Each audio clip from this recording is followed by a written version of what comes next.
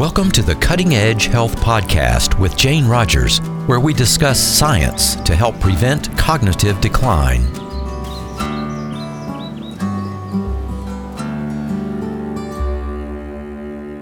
Can a specific compound in cannabis have a neuroprotective effect?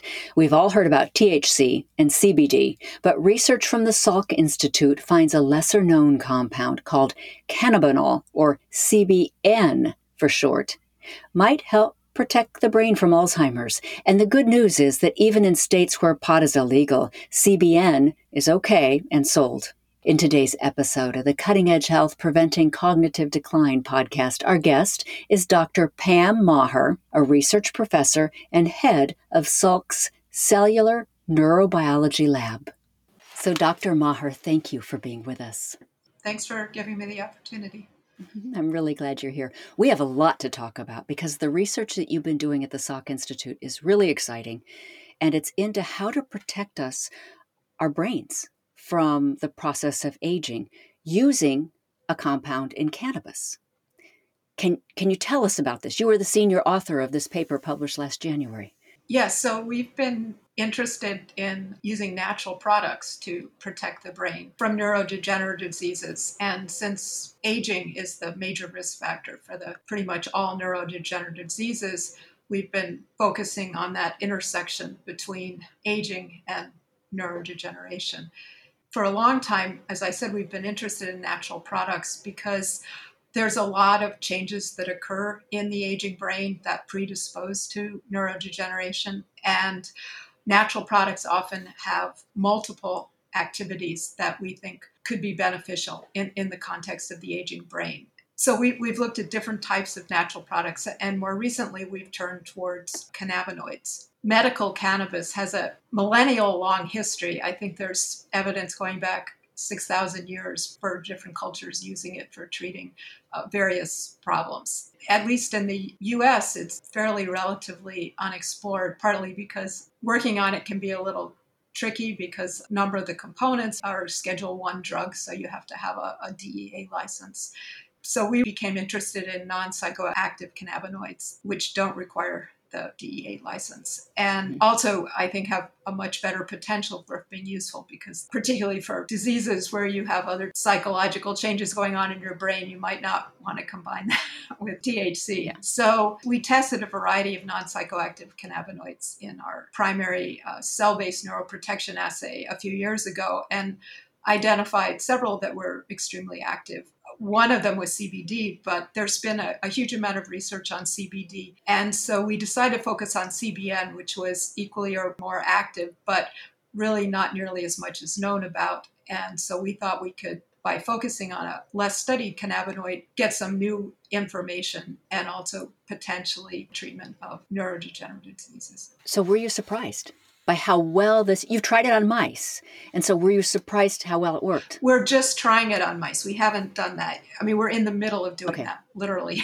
right now. But beginning a number of years ago, we developed a battery of cell culture-based phenotypic screening assays to identify compounds that would inhibit various toxicities associated with the aging brain. And so the paper was based on that. Mm-hmm. Or one of those assays in particular, in a nerve cell line in culture.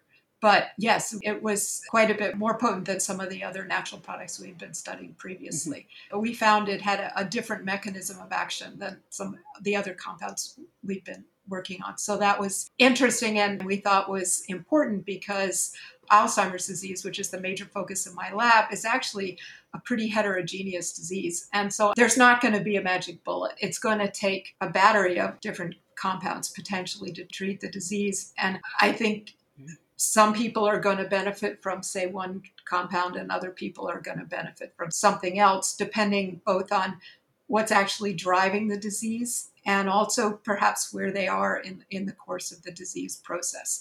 So having multiple compounds out there that may act through different mechanisms could be particularly valuable in order to treat a wider range of patients than if you just have a single compound that might just act through one mechanism and therefore might only be effective at a smaller subset of patients. Mm-hmm. Could you explain the mechanism that CBN uses? It affects the mitochondria, right? And it's energy. Yeah, so the mitochondria, they call them the powerhouses of cells. And that's particularly important in the brain because the brain uses a lot of energy because nerve cells, as they communicate with each other to transmit their signals and retrieve memories and do everything that they do, that takes a lot of energy. All cells need efficient mitochondria, but the nerve cells, particularly in the brain, mitochondrial function is extremely important to having them perform properly. It's known that in aging and particularly in neurodegenerative diseases like Alzheimer's disease, mitochondrial function goes down. They become not as good at producing energy.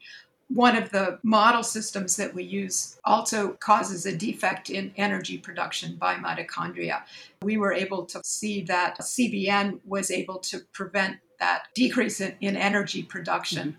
It did so by maintaining multiple aspects of mitochondrial function, which was quite intriguing because mitochondrial function is regulated by a variety of processes. And the insult that we used adversely affected all of these processes, and CBN was able to reverse that. And that was interesting because some compounds may only act on one aspect of mitochondrial function. In this case, we saw it affecting multiple aspects of the mitochondria. So right when I read this, I got real excited. And I went out to see, can I find CBN? And CBN, you can find it, even in a state like this, in North Carolina, where marijuana is illegal. But you can still sell CBN because it doesn't have any THC in it. Mm-hmm. And that's exciting for everyone.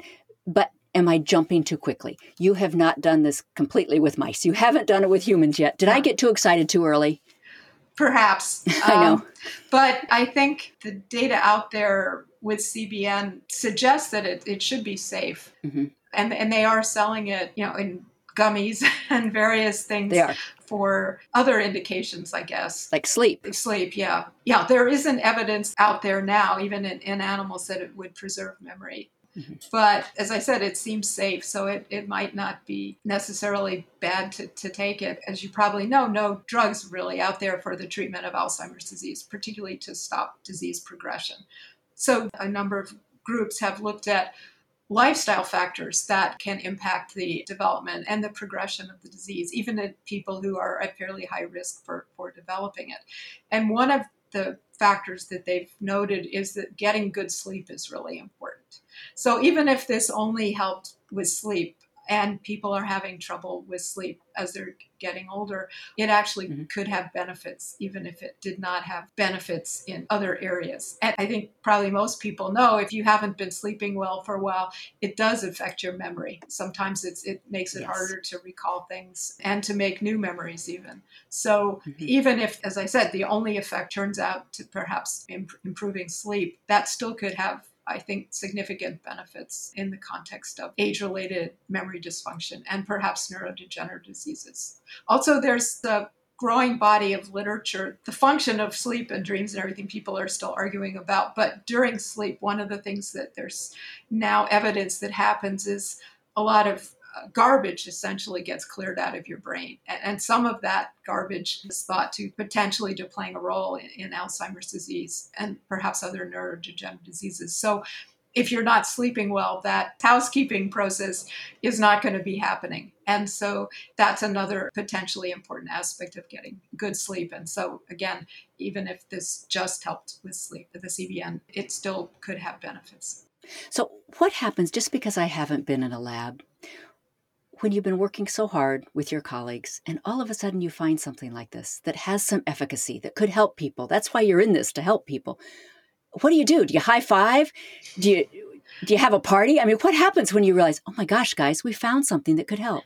Well, we've actually, over the years, we've identified as several compounds we think might have benefits. So it's sort of tempered enthusiasm, I guess, because there's still a long way to go. Yeah, as I said, the CBN work right now is just in cell culture and encouraging, but there's a long way from animal studies to see if it can improve aging associated with Alzheimer's disease. To move it further is an even more involved process because for natural products, you may be able to take them directly into humans. I think CBN you probably could because it's generally recognized as safe. So if it's something like that, if you could get money, take it into a clinical trial for human use. But once you get into a clinical trial, we're talking years from now, probably, before we have the results of that. Years. Well, it depends on exactly what you were trying to do. Again, CBN is already out there. So the approach might be a little different than, quite different than with a pharmaceutical company, because I think the goal wouldn't be to make money off of it. It would be to just show that there was a potential for efficacy in the context of the disease.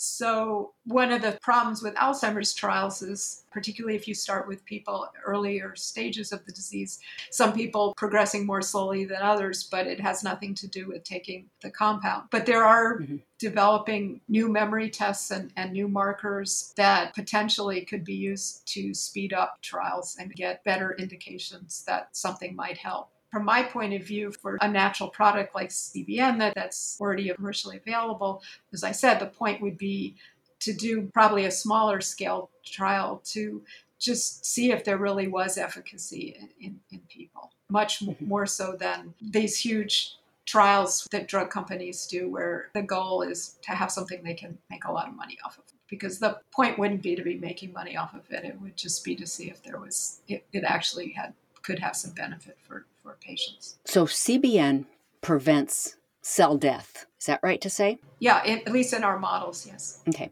And so you said you were studying other cannabinoids. There are 150 of them. How are those doing? Are those helping brain health in any way? Oh, well, our focus has been on CBN. Okay. We screened a number of cannabinoids in our assays. A lot of them didn't actually work. We identified what's called a structure-activity relationship. So a core structure that was essential for protective effects. So a lot of the cannabinoids are missing parts of that structure. So they didn't work. As I said, CBD worked very well too, but I don't have that big a lab, and we decided to focus on CBN because less was known about it. And it's actually very stable. In that respect, it's a good compound to work with and potentially as a drug candidate. Yeah. This, though, doesn't give your research and your findings, which are encouraging, but haven't been tested yet in humans. What do you do? It doesn't give license for someone just to go out and smoke a bunch of weed, because then they're getting THC and CBN and CBD, and it's not a good idea. Yeah, no, I think, as I said, and as you noted, that CBN is available in various products. Also, the CBN, it's a breakdown product of THC. So when you smoke cannabis, then the levels are going to be very different. So I think the better approach would be to use some commercial source where they actually tell you how much you're getting. I mean, and our animal studies, we're actually trying a couple of different doses. If we do see beneficial effects, we would have a little bit better idea of what kind of dose might be potentially beneficial in humans. And how can you tell if a mouse is having the neuroprotective benefits? Do they just stand up and say, I'm okay now? Or do they run on their wheel faster? Or is it a post-mortem autopsy of their brains? Or how can you tell? Well, it's a combination. So we can do behavioral assays on mice. There's a number of tests we can do with mice to look at memory, because that's the memory loss is the hallmark of Alzheimer's disease. So that's what we usually focus on in our studies. One of the simplest tests that we can assay short-term memory, what you'd use when you put your keys down 10 minutes ago, now you have to remember where you put them, and longer-term memory in mice. One of the simplest tests to explain is something called novel object recognition test. So we put a mouse in a cage, and there are two identical objects.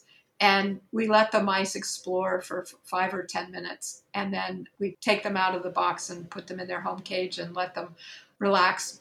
Then, depending on whether you're interested in short-term or long-term memory, either a few hours or the next day, you put them back in the box. And this time, one of the same objects is there, but there's a new object that they've never seen before. And if they remember the old object, they'll spend more time with the new object, because it's sort of what we would do too. If you come into a room and there's something you've never seen before, spend more time with that than something you've seen many times in the room. So if the mouse remembers the old object, it will spend more time with the new object. And if it doesn't remember the old object, then it will spend equal amounts of time with both objects. That's fascinating. That's sort of one of the simpler tests. It's not stressful, particularly for the animals, and it can be repeated multiple times on the animals. But it actually is a good indicator of defects in memory. And there are other tests that we do as well. So where do you think that this is going? Look down the road. Where's this headed? Well, I think it depends a lot on how these mouse studies come out. If the data from those is encouraging, let me go back one step. We do also do analyses of their brains post-mortem on the mice as well. The mouse strain we're using for this study is a strain that has what's called an accelerated aging phenotype. So they have a shorter lifespan, and they develop a lot of the brain changes associated with Alzheimer's disease, as well as changes in other organs that are associated with aging and disease.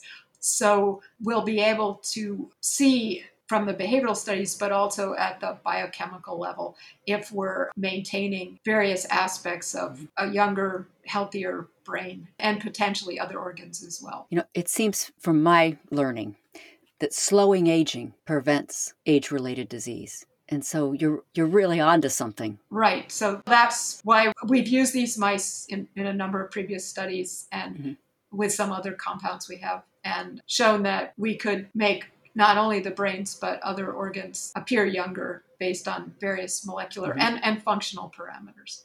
So that's something we would look at with CBN too. So if it didn't help with memory, but we see potentially benefits in other organs, that might lead in a different direction. So it's a little bit hard to say right now. It's off topic a little bit because I know you're not studying this, but Dr. Dale Bredesen, he was formerly with the Buck Institute, he has said that there's new research out that shows if you are using cannabis in its entirety, all the spectrum of all the different cannabinoids, like smoking it or edibles or something like that it has an aging component.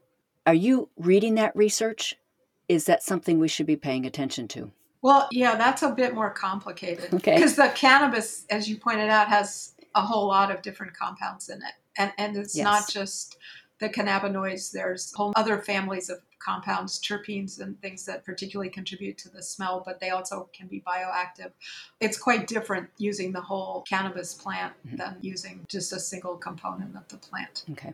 It also, people have been breeding the cannabis plants to have high THC or high CBD and all of this. So there's a whole lot of different strains out there. So what different people are using can be very distinct too. So it can be hard to compare different products. By focusing on a single compound, we're kind of taking out a lot of those other variables. And again, the psychoactive component, I think, potentially can have an effect.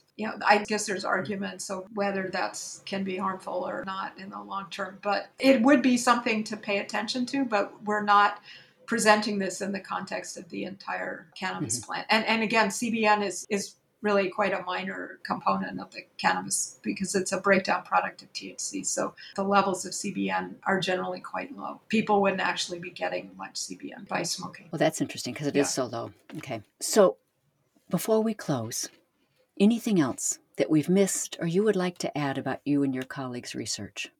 Well, as I think you pointed out, I think focusing on this intersection between aging and neurodegenerative diseases is going to be critical to advancing treatments for these diseases. Aging has surprisingly been left out of a lot of discussions for many years on these diseases, that people have sort of ignored the fact that it's the major risk factor for Alzheimer's as well as most other neurodegenerative diseases. I think taking that into account, what happens in the various cells in the body during aging that leaves them vulnerable to additional insults that lead to disease development is something that's extremely important in both the research in my lab as well as many labs around the world, looking at aging, what contributes to aging and how that contributes to neurodegenerative disease is a really important direction that the field is starting to go in, but needs to continue to go in, because I think that's the way people are going to identify approaches to not only increasing your lifespan is not that great if you're sick. All of the extra comes when you're not all that functional. Yeah.